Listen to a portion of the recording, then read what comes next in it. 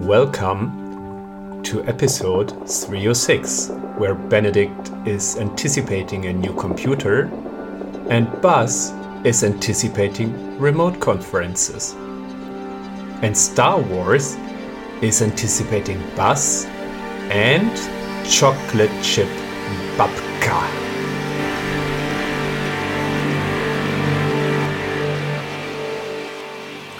Do you remember that I ordered a computer a couple of weeks ago?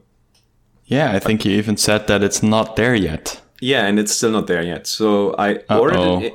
Yeah, I ordered it at the end of February.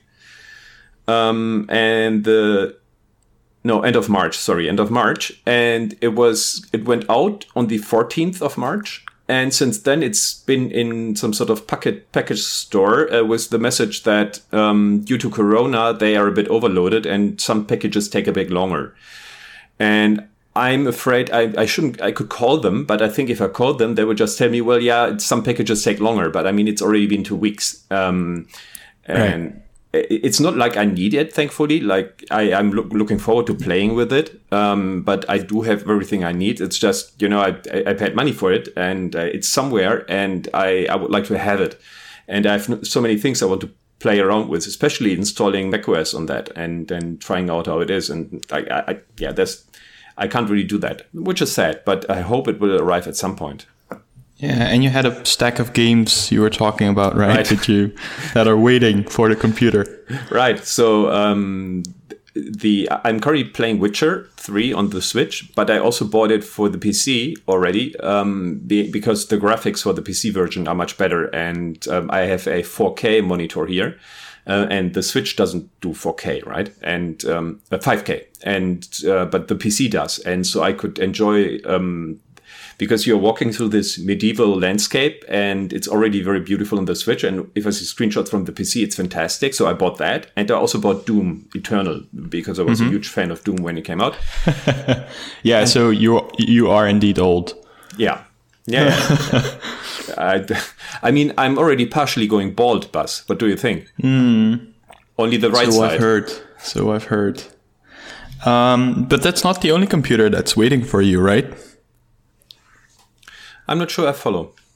I thought you had the request to get a new MacBook for work. Pain, salt into my wounds.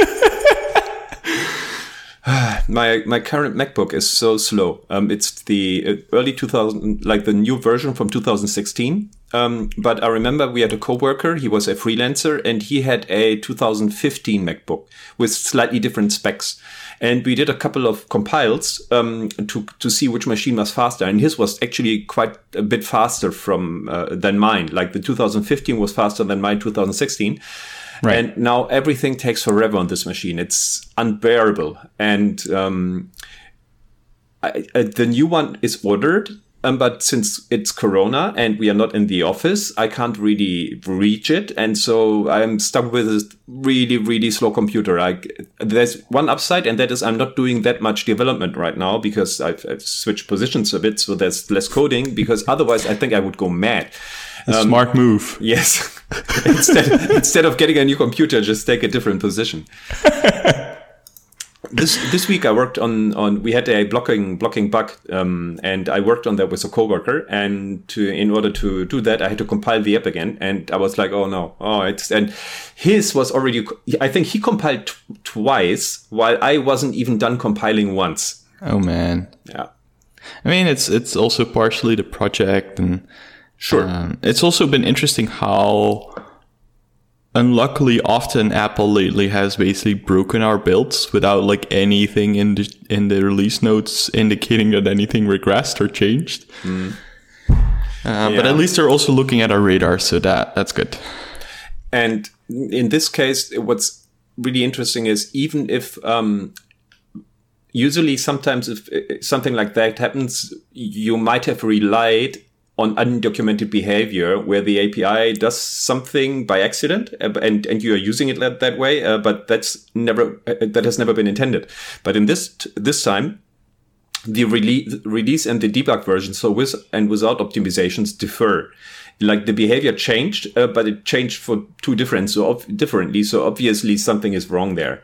But that didn't help us because we needed to release the app. We couldn't have waited for Apple to step in and have another release. So yeah, it's interesting where they are also breaking things in like a bug, like a minor, like a dot release, right? Where it's like there's not even betas, which is tricky. Yeah. Also interesting because yesterday someone in the Hacking with Swift Slack asked something about a deferred intense localized string or whatever that is, something with Siri, and they couldn't get it to work. And there's no documentation at all. So in the end, we did figure out how to make it work, although it still doesn't really make sense because in the end, we were just passing an NS localized string into this intense deferred localized string, which, to be honest, I still don't really get why it's necessary. Apparently, your Siri language can be different from your system language, and that's why you can't necessarily rely on system language with localized strings. But this deferred localized string just would never turn up in your .strings file. So, yeah. I mean, it's also tricky for Apple, right? There's so much complexity in all the things they have on offer. It's crazy. Yeah. Right? Like it's I don't want to blame anyone, right? Like there's so many bugs to fix. Like also for us, there's a bunch of things in the backlog and a bunch of things that we know of that aren't even in the backlog. And how often has it been, at least for me, it's like, oh yeah, I have an hour left, or like I have like half an hour before this meeting. I don't know if I want to start this bigger thing. Let's tackle this one small problem. And then 3 days later, you're like, what happened? Yeah. Yeah. And then in addition to that, you might have a situation where you had one engineer who worked on a certain feature. So famously, I think TextEdit, the Mac app, was mostly written by one guy. And he supported it for a long time. And so let's say this engineer leaves. And so somebody else is inheriting that code base to work on that, but he didn't write it and has only a cursory understanding of it, obviously, because it's maybe has a high complexity. And that makes it even more difficult because then it's easier to break things. A lot of institutional knowledge is being lost that way when people switch. Yeah. That's an interesting that's an interesting point as well that I recently ran into. So earlier this week, actually on Monday morning at like 7:00, we had a customer review, and what they said is like, I like the app, but there's this one crash if you try to change the icon or the image on your profile. And I didn't think much of it, but another colleague helpfully said, hey, couldn't this be this iPad bug where UI alert controller is crashing? And UI alert controller is my arch nemesis. So I was like, that sounds like a thing. I will look into it. Turns out it was indeed the case. And we were finally able to track down where these crashes came from because we knew they were there. But it's like the crash report just says, well, yeah, somewhere you're trying to present an alert controller. And obviously in our code base, there's quite a few and quite a few different implementations. So I fixed the bug. Basically, we weren't passing a view, right? So that it could pin it to a view from where you're presenting this. But there's like another like 5 or 6 usages of this API, but I can't really fix them because I don't know, like, you know, where are these being presented from? Because at the moment they don't have this view attached. So I don't know where they're being attached from. If I were to solve them, I would have to dig deep into that code, figure out like, okay, what does the UI look like? What should it look like? And like something trivial becomes harder. But that's also the fun of it. In this case, I just asked like the colleagues like, hey, I fixed this bug. Could you please look into these 5 remaining ones? But yeah, if only it were all so simple. Then nobody would need us. if the apps would write themselves, Siri create new app. Yeah, and then because of the non-localized or non-documented deferred intent string, you will get like a Russian answer. Yes, the app does the opposite of what you expect it to. Vladimir says hi. Do we want to go into our topics? Sure. So I remember you were working and helping out on the Swift Avero conference. Yes. That was supposed to be held in Portugal this year. And I also remember seeing that this will probably not happen. Do you quickly want to talk about this? Sure. So it's not just probably. We have canceled Swift Avero 2020 a few weeks ago now, I think. And, it's a shame. That being said, in the end, it was the obvious decision, right? There wasn't really another option. And although on the one hand that's not cool, I think it was the right thing to do, and everybody agreed with that. So unfortunately, no Swift Avero this year. And we've also further decided not to invest into an online format, because especially with workshops, that's tricky. And there was just a lot of energy already put into this. Luckily, financially, we're more than okay. But a lot of energy was already put into this, and just having this kind of setback made it difficult to say, okay, let's put another jolt of energy into this and completely rethink what we're doing and get everyone back on board. And it was yeah, let's just keep it sane. We want Swift Avero to be Swift Avero, right? So hopefully we'll be able to be back at some later point. Hopefully next year, but Yeah, nobody knows what the future looks like right now. But yeah, hopefully next year. I have very deep respect for conferences that try to switch to a online format, because we talked about it in a previous episode, it's unexplored territory, and you have to make up reality as you go on. You have to make facts, and you have nothing to rely to in terms of decisions, and it's all very dangerous, right? Because you don't know, for every decision that you do, you don't know how it will work out. Yeah, it's interesting, because obviously you're right. But last year when I was at the Swift Alps, the Swift Alps in the Swiss Alps. Yes, both were right. I was there, and at that point I was already co-organizing Swift Avero, right? And Niels and Sydney were there from Swift Island, which also has unfortunately been cancelled this year.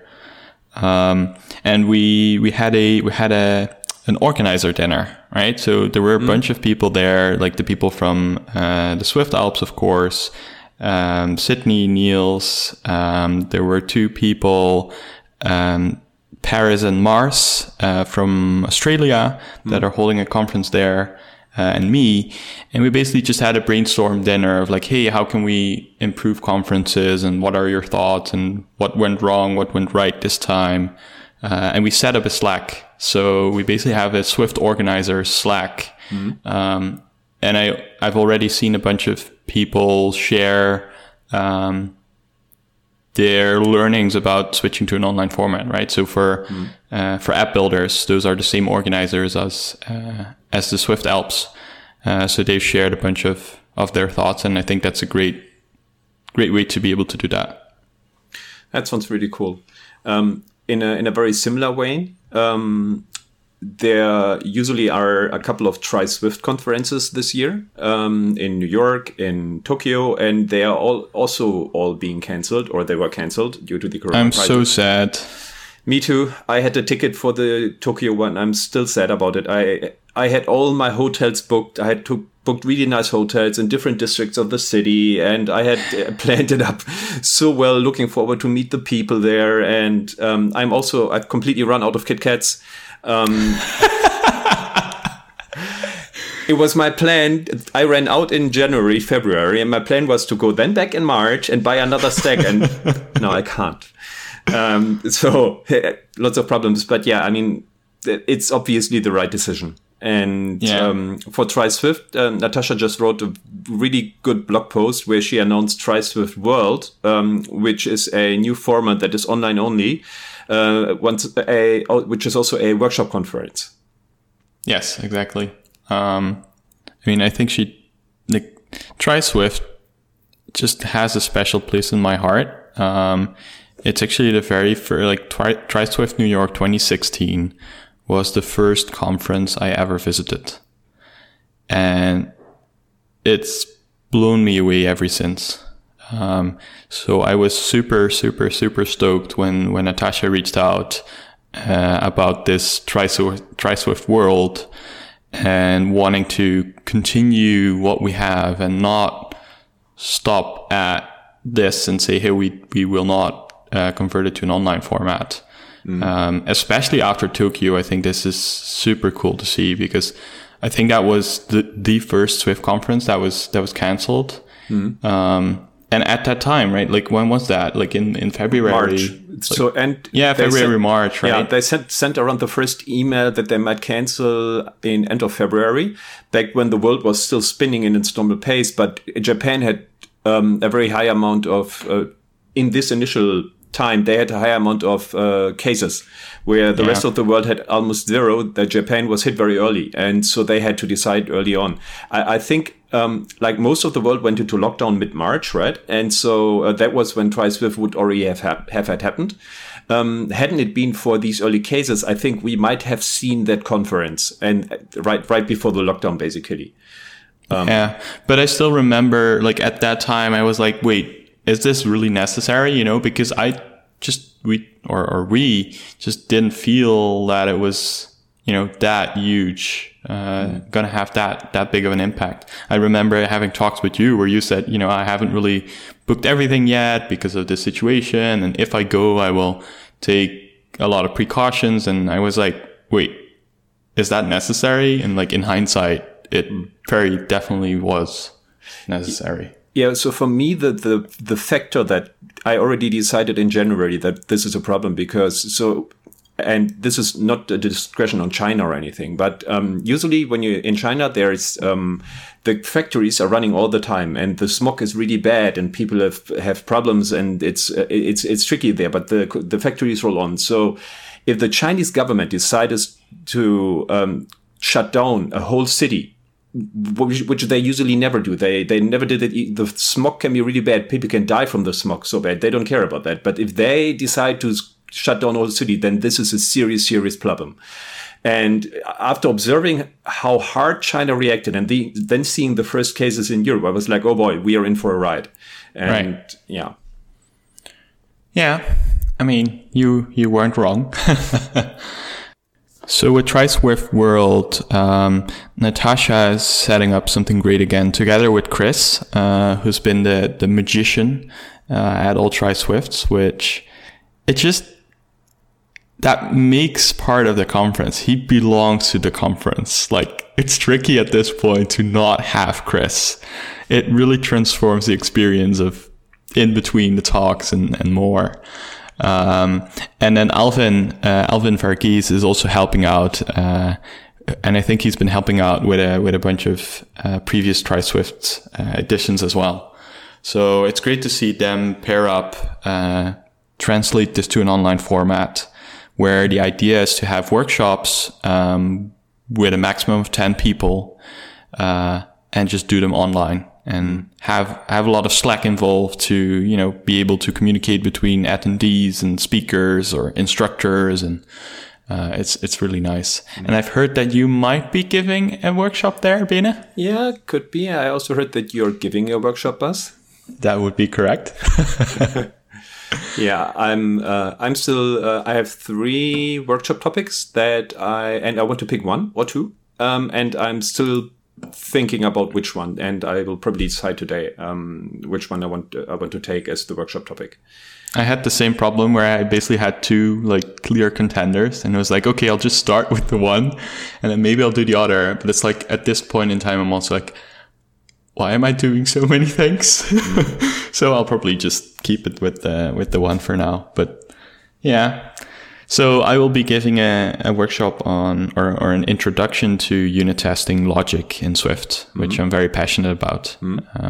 So for the workshop on unit testing, I made the very conscious decision to keep it at an introductory level, because I haven't necessarily made a workshop to be introductory, and I wanted to help those kind of people that are looking for a refresher or starting out, or maybe experienced and just looking at how I take this topic on. But I thought it would be an interesting, refreshing way to look at building a workshop. And I'm super excited to see how they will go. It sounds really interesting. And it also sounds, like you say, like quite some work to prepare the workshop and to find something that works really well for an online format. Because usually in a workshop, you can walk around and look at the people's screens, make sure, are they stuck somewhere, have a look and talk. But this is much more difficult when you do an online workshop. So the format also has to change a bit to make it as easily workshopable, showable, presentable as possible in this format. Definitely. I mean, that's actually the first time Natasha reached out, I felt a bit bad because I was one of the people at SwiftAvero that said, hey, I don't feel like we can do an online format because of workshops. So we actually considered doing talks instead of workshops. But now we are doing online workshops, right? So I felt I feel like I'm kind of betraying us, like myself and the other organizers. But I think the way Natasha and the team look at this and really want to keep it focused and really, I think, mention that, it will be experimental. We're looking for feedback. We want to improve this thing. We want to learn. And I think that's the way to do it. But yeah, I will take a lot of inspiration from Daniel Steinberg and Leah Marold Sonnenschein. They both gave a workshop. Daniel at last year's SwiftAvero, Leah at the Swift Alps, where you basically had this written guide running you through the workshop. The workshop would be given by Daniel or by Leah, but you would really be able to jump ahead or go back a bit. And once you were done with the workshop, you could take this bundle home and just basically have all the material with you. And that's what I'm planning to do here as well. I did something very similar for a Catalyst workshop I gave last year at Swift Island, where the attendees also had an app that had all the different tasks, and they could pick a task as they wanted based on what they were interested in. Because with Catalyst, there are a lot of things you have to do. And maybe for your own app, you're interested, especially in the toolbar. So you would just pick the toolbar tasks. And for all the tasks, there was a Git diff where you could basically see the difference. They had an example project, the difference for the commit where I implemented this feature. So you could basically, in this app, you had the task with a description and documentation, and you had the Git diff to see in the end, was it actually implemented? And that was very helpful. And oh man, now I almost feel bad because I attended that workshop. But I sat together with Antoine van der Lee and we just transferred the WeTransfer app to build with Catalyst. Yeah, you didn't really participate. I'm so sorry. I think that makes up for this grave mistake that you made this morning. Yeah, absolutely. Talking about online conferences, there was a accessibility pre-dub that happened, right? I think last week, and you attended. Do you want to give us a brief explanation of what this is and what it was like? Right. So just to answer your pre-dub question or thought or saying, people have been saying this, right? It's like, hey, this is the dry run of WWDC. I'm not convinced. I don't know if that was the case. I mean, sure, it helps, but I'm not sure if that was the idea. But basically what happened is, I think 2 weeks ago or so, Apple sent out a bunch of emails to invite us to an accessibility online workshop. And that was interesting, right? Because it's like, we've never really seen this before. Or I have never really seen this before.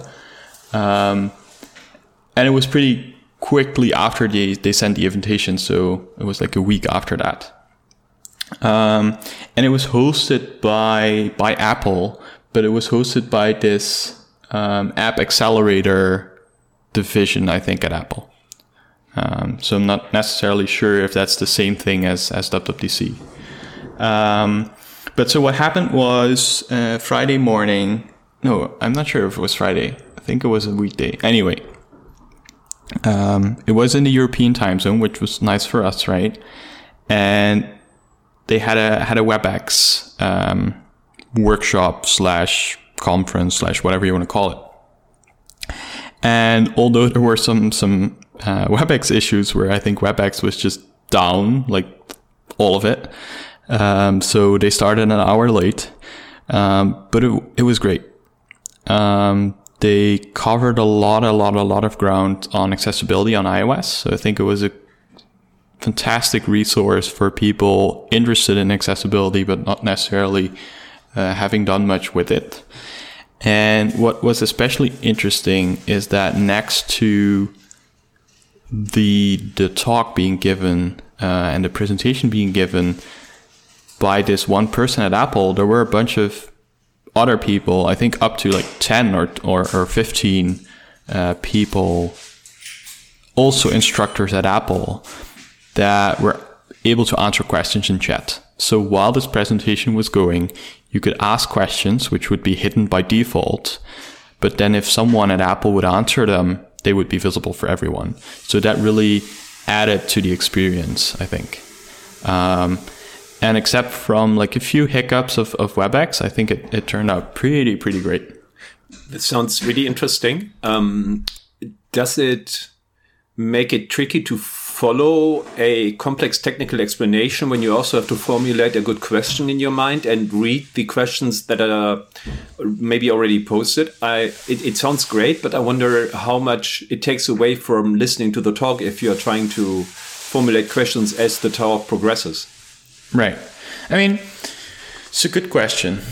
It's hard for me to answer because, some parts I'm rather familiar with in terms of accessibility. So for me, it was a bit easier to quote unquote jump out for a few seconds. But you could also just hide this whole panel, and just after the talk was over, you could just go through all the questions, right? So I think it's also up to the person that's watching to see like, okay, how much time do I want to spend away from the presentation? And there was also there was time for questions afterwards still. There was even the possibility to schedule a one-on-one, which I did as well. So I think there were a lot of options. Okay. I think maybe, it would be interesting if during the talk there are after every, slide, for example, there's a brief delay of 5 seconds so that people could formulate a question, something like that. But obviously, this is, as you said, it might not be a precursor to DubDub. But nevertheless, it's great that Apple does some tests here, because even if it's not a precursor, I'm quite sure that this probably plays into whatever they're doing for DubDub. Because they will certainly take in these learnings and base it up on them. I would hope so, right? I would expect them to, and even if it weren't, if WWDC would be different, I would love to see more of this because it was great. And I think a lot of people can learn from it, and a lot of people are looking for this, especially because it is Apple, right? Because it is Apple themselves. It's a win-win. It's an obvious win-win for Apple as well as all the attendees. I'm very much looking forward to DubDub and to the online format of DubDub, and also to TriSwift World. So to all these conferences that are happening now, because one of the huge upsides is that it's much easier to meet people from around the world, because many people that previously weren't able to attend a conference in Tokyo, for example, due to the flight and the costs, and maybe having a family at home, and maybe being restricted due to whatever reason, they can at least now attend these online formats, and maybe there are ways to meet them online there and meet new people. So in a way, I'm also excited about this, to see where this goes. I'm super excited about it because I've also changed my thoughts here, where, a few months ago I was like, oh, if all goes well, next year we'll have in-person conferences again. Honestly, at this point, we're recording this end of April, and I feel that this could take years, or even it will be changed forever in a good way, right? But that's super interesting to think about. Yeah, I read a pretty gloomy article yesterday, so I'm not going to go into that. But we don't know what the future will look like with this thing. So maybe we switch to a happy topic now, and that is Apple released this new Magic Keyboard with a touchpad, which is something that I've wanted for years. And including especially the support on the operating system level. And this makes iOS so much more bearable for me, so much more bearable. I don't have the Magic Keyboard yet, but I connected my touchpad, my Magic touchpad that I have here, and that worked fantastic. And I'm very, very happy with what Apple did there. Now, the only thing missing really is a terminal and Xcode, and I would be set. Oh, but that's another of the, just if you have this half an hour between meetings, Bene, maybe you can fix that? Yeah, sure. I can. Easy peasy. I mean, there are a couple of terminal apps that you can use, and there is one that I'm using, and it is pretty good. It's just that because iOS restricts how you can access it, so you can't really run a terminal that accesses your iOS disk and so on. So you have to kind of emulate it, or you have to run a virtual machine, but virtualization is also not really possible due to a limitation in the API. It's tricky. So they are all very slow. But nevertheless, most are slow. There's also a couple of fast ones. I don't want to go into that direction. I just want to say I'm very happy about this. I'm looking forward to see what Apple does with it this year, because I could imagine that at DubDub there's even more being added to this. Maybe the Xcode that we've been waiting for iOS. Who knows? Well, it's interesting. I don't know. I still have this weird feeling with iPad where I don't see myself buying one ever again, just because I don't end up using it. I love them. It's weird. Same with this keyboard. I think it's fantastic. It's also very expensive. Maybe now that you didn't have to fly to Tokyo, you can buy the keyboard. But no, this I'm looking forward to trying this out. Not buying it myself, but trying it out. And I see this as a very, very good step for iPad. And I would also not be surprised if we will see, if not this year, but we will soon see APIs and changes to iPadOS, and iPadOS maybe diverging even further from iOS.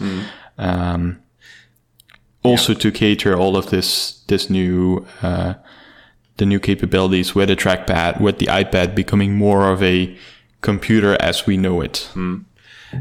I've been working on this app for a long time, right? And that is an iPad app, and it's a productivity iPad app. And I added cursor support, and it makes the whole experience 10 times better to use the app with a cursor. It's really fantastic. So I'm very much looking forward to finally be able to talk more about this and show more about this. I just did a pre-beta to my girlfriend. I recorded her using the app basically for the first time, and there were a couple of missteps where things I implemented were not correct. The things how I thought people would expect it didn't really fit, and so I'm reworking that.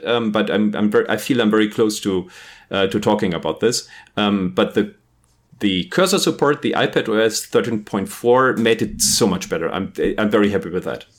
Yeah, tried it out, of course. But I remember that you invited me for the iPad beta, and I was like, I would love to use this, but I need the macOS Catalyst app as well, because so while I haven't tried it out to use the app with cursor support, I obviously know Bene, and I've tried out the app, and I'm very excited about it. And I totally believe that this can enhance the experience of the app. I also saw that you did you made a poll on Twitter for the icon. Yes. I've been struggling with the icon, let's say. I think I have like 140 different icons now in my sketch file, and I'm still messing and fiddling around with them. I'm not really 100% happy yet, and so I decided I'll make a couple of polls for the ones that I like the most, and then expand from there. I want to have a nice icon, and I want to have one that is visually pleasing, not too complex. And also fits well with the theme of the app. And it's been tricky so far. But I feel like I'm honing in on the icon. I usually work on the icon from time to time every day, a bit like 10 minutes, 20 minutes a day. I just play around a bit, and then I continued with the coding stuff. I'm very sorry, Bene, but I've just decided that the next time I'm working on an app, I will ask you for an app icon. I think I've worked on 10, maybe 20 like app ideas, and I think only one of them made it to the App Store, and that was also the only one that ever had an app icon.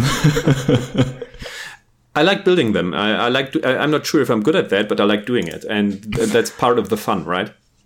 Yeah, I mean, it's overwhelming for me. It's like, I don't know. I don't have any software. I don't know how to start.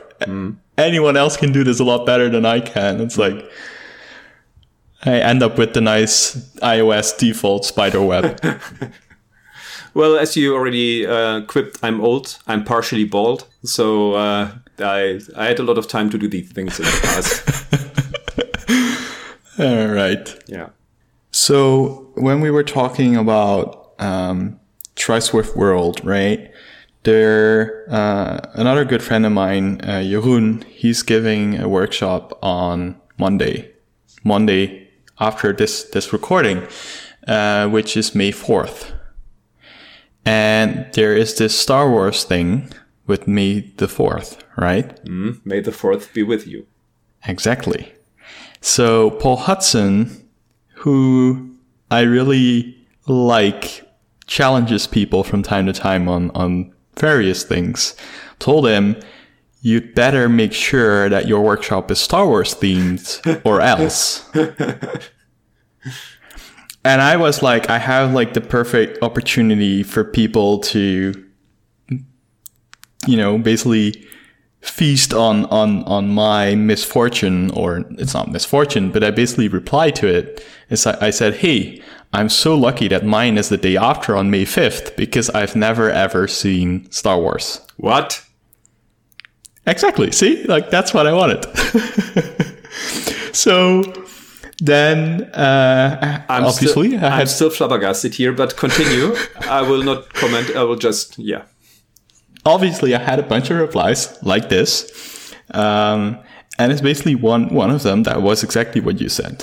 So Lance Parker, he replied with like, this emoji saying like, what? And I replied, tell me what you like, say what you want to say, right? Because that's not all of it. That's not what you think.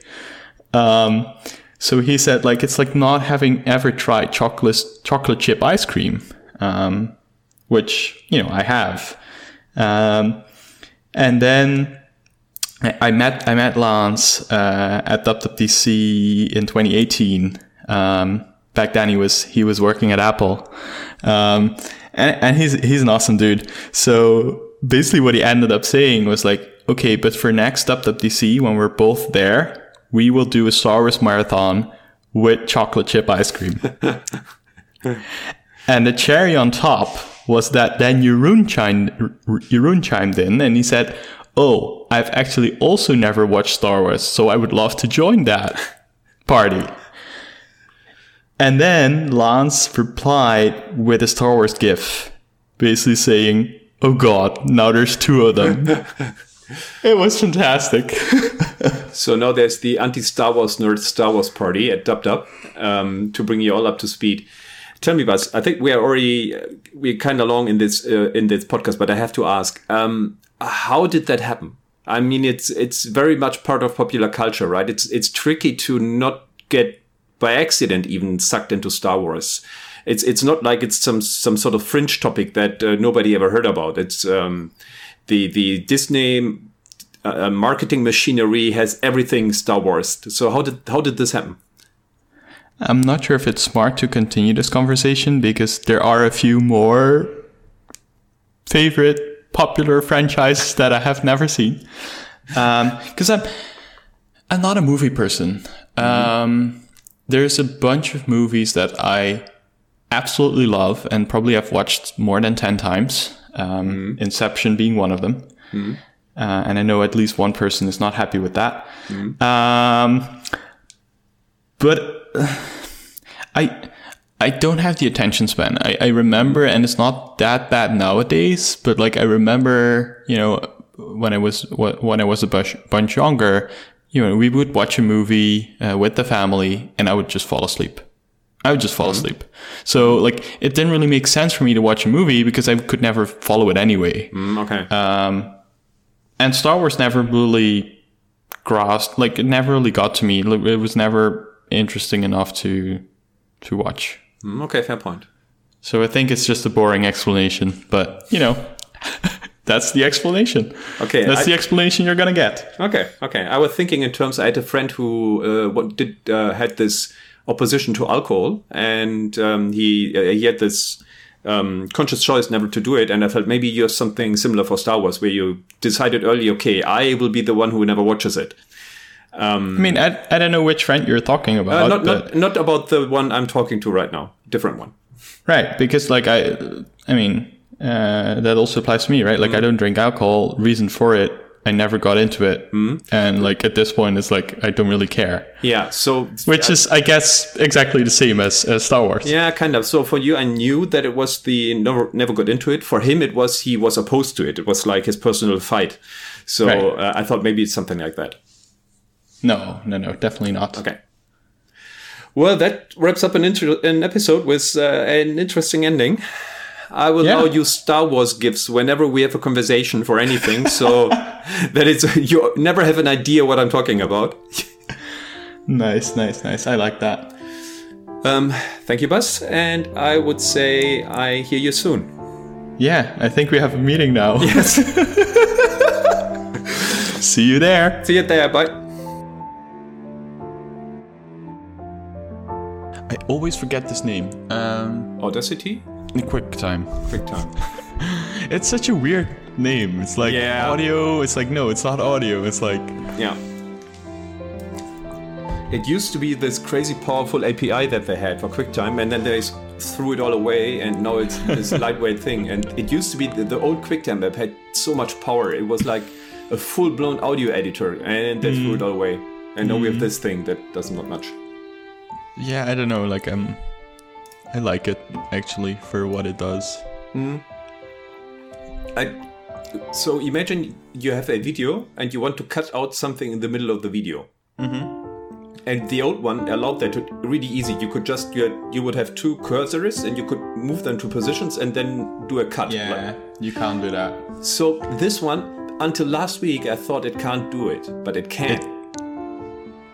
Okay. This QuickTime allows you to do that. It's just so weird and cumbersome that I had never realized it's possible. But you can cut out stuff in the middle of a video.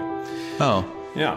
Okay. Because I can, like, I've cut using QuickTime before, but then you can just like move the beginning range and the end range. So yes, you could technically cut it in the middle. No, but that's not how you do it. The way you do it is there's a split command, and then but basically what you do is you go to the position where the clip that you want to remove, where it begins, you split there. Then you go to the position where it ends, you split there, and then you are in a view where you can see all the parts, the segments, and then you can delete the one in the middle. Okay. it's a kind of hidden functionality. I love that it's there, but yeah. So can you split up an audio file in like 10, right? Like, so you have one, I don't know, you have an audio file 1, 2, 3, 4, 5, 6, 7, 8, 9, 10. Can you split it up between all of those letters or all of those numbers, and then remove 8? Yeah, you can do that. Oh, I should have known that. Because what I've done, I have a lot of, I listen to a lot of Nils Frahm, you know that, right? Mm-hmm. And there's a bunch of Nils Frahm recordings that are basically like only on YouTube. So I've downloaded a bunch of those because I want to listen to them, but I don't want to always use YouTube. So what I did is I did split it, but what I did, and let me see if I can get this correct. I basically I moved the cursor from the start to like the actual start, right? Because there's this intro, blah, blah, blah. Mm-hmm. And then I cut it off. And then I moved the end, like then I saved the duplicate, then I moved the end to like the end of the first song. Mm-hmm. And then I would save just the first song. That would be the first song. I would save it. Mm-hmm. Then I would open this duplicate again. I would move it to the end of the first song and move the end to the end of the second song. It's like all of these like permutations, and then you have like slight overlaps everywhere because like nothing is like on the exact second. If you want to do something like that, I would really advise to use FFmpeg, where you can basically just say, no, honestly, the terminal sometimes is simply there. You just say, this is the input from second 56 to second 81. Save that as file 1.wave from second 81, and like it's a children's play thing. You just write down. It's really simple. You just need the time signatures. So the seconds where you want to split. That's what I would use. I think the problem is more that I just didn't know about it, right? So it's like I'll just use QuickTime, and it's also like a little late because I think I've already listened to that audio for like hours and hours and hours and hours. So it's like I'm basically expecting these slight like overlaps. The next time you have something where you're not sure how to solve it with your computer, ask me. Usually I have a solution for these kind of things. I've been using these machines for far too long. You're old.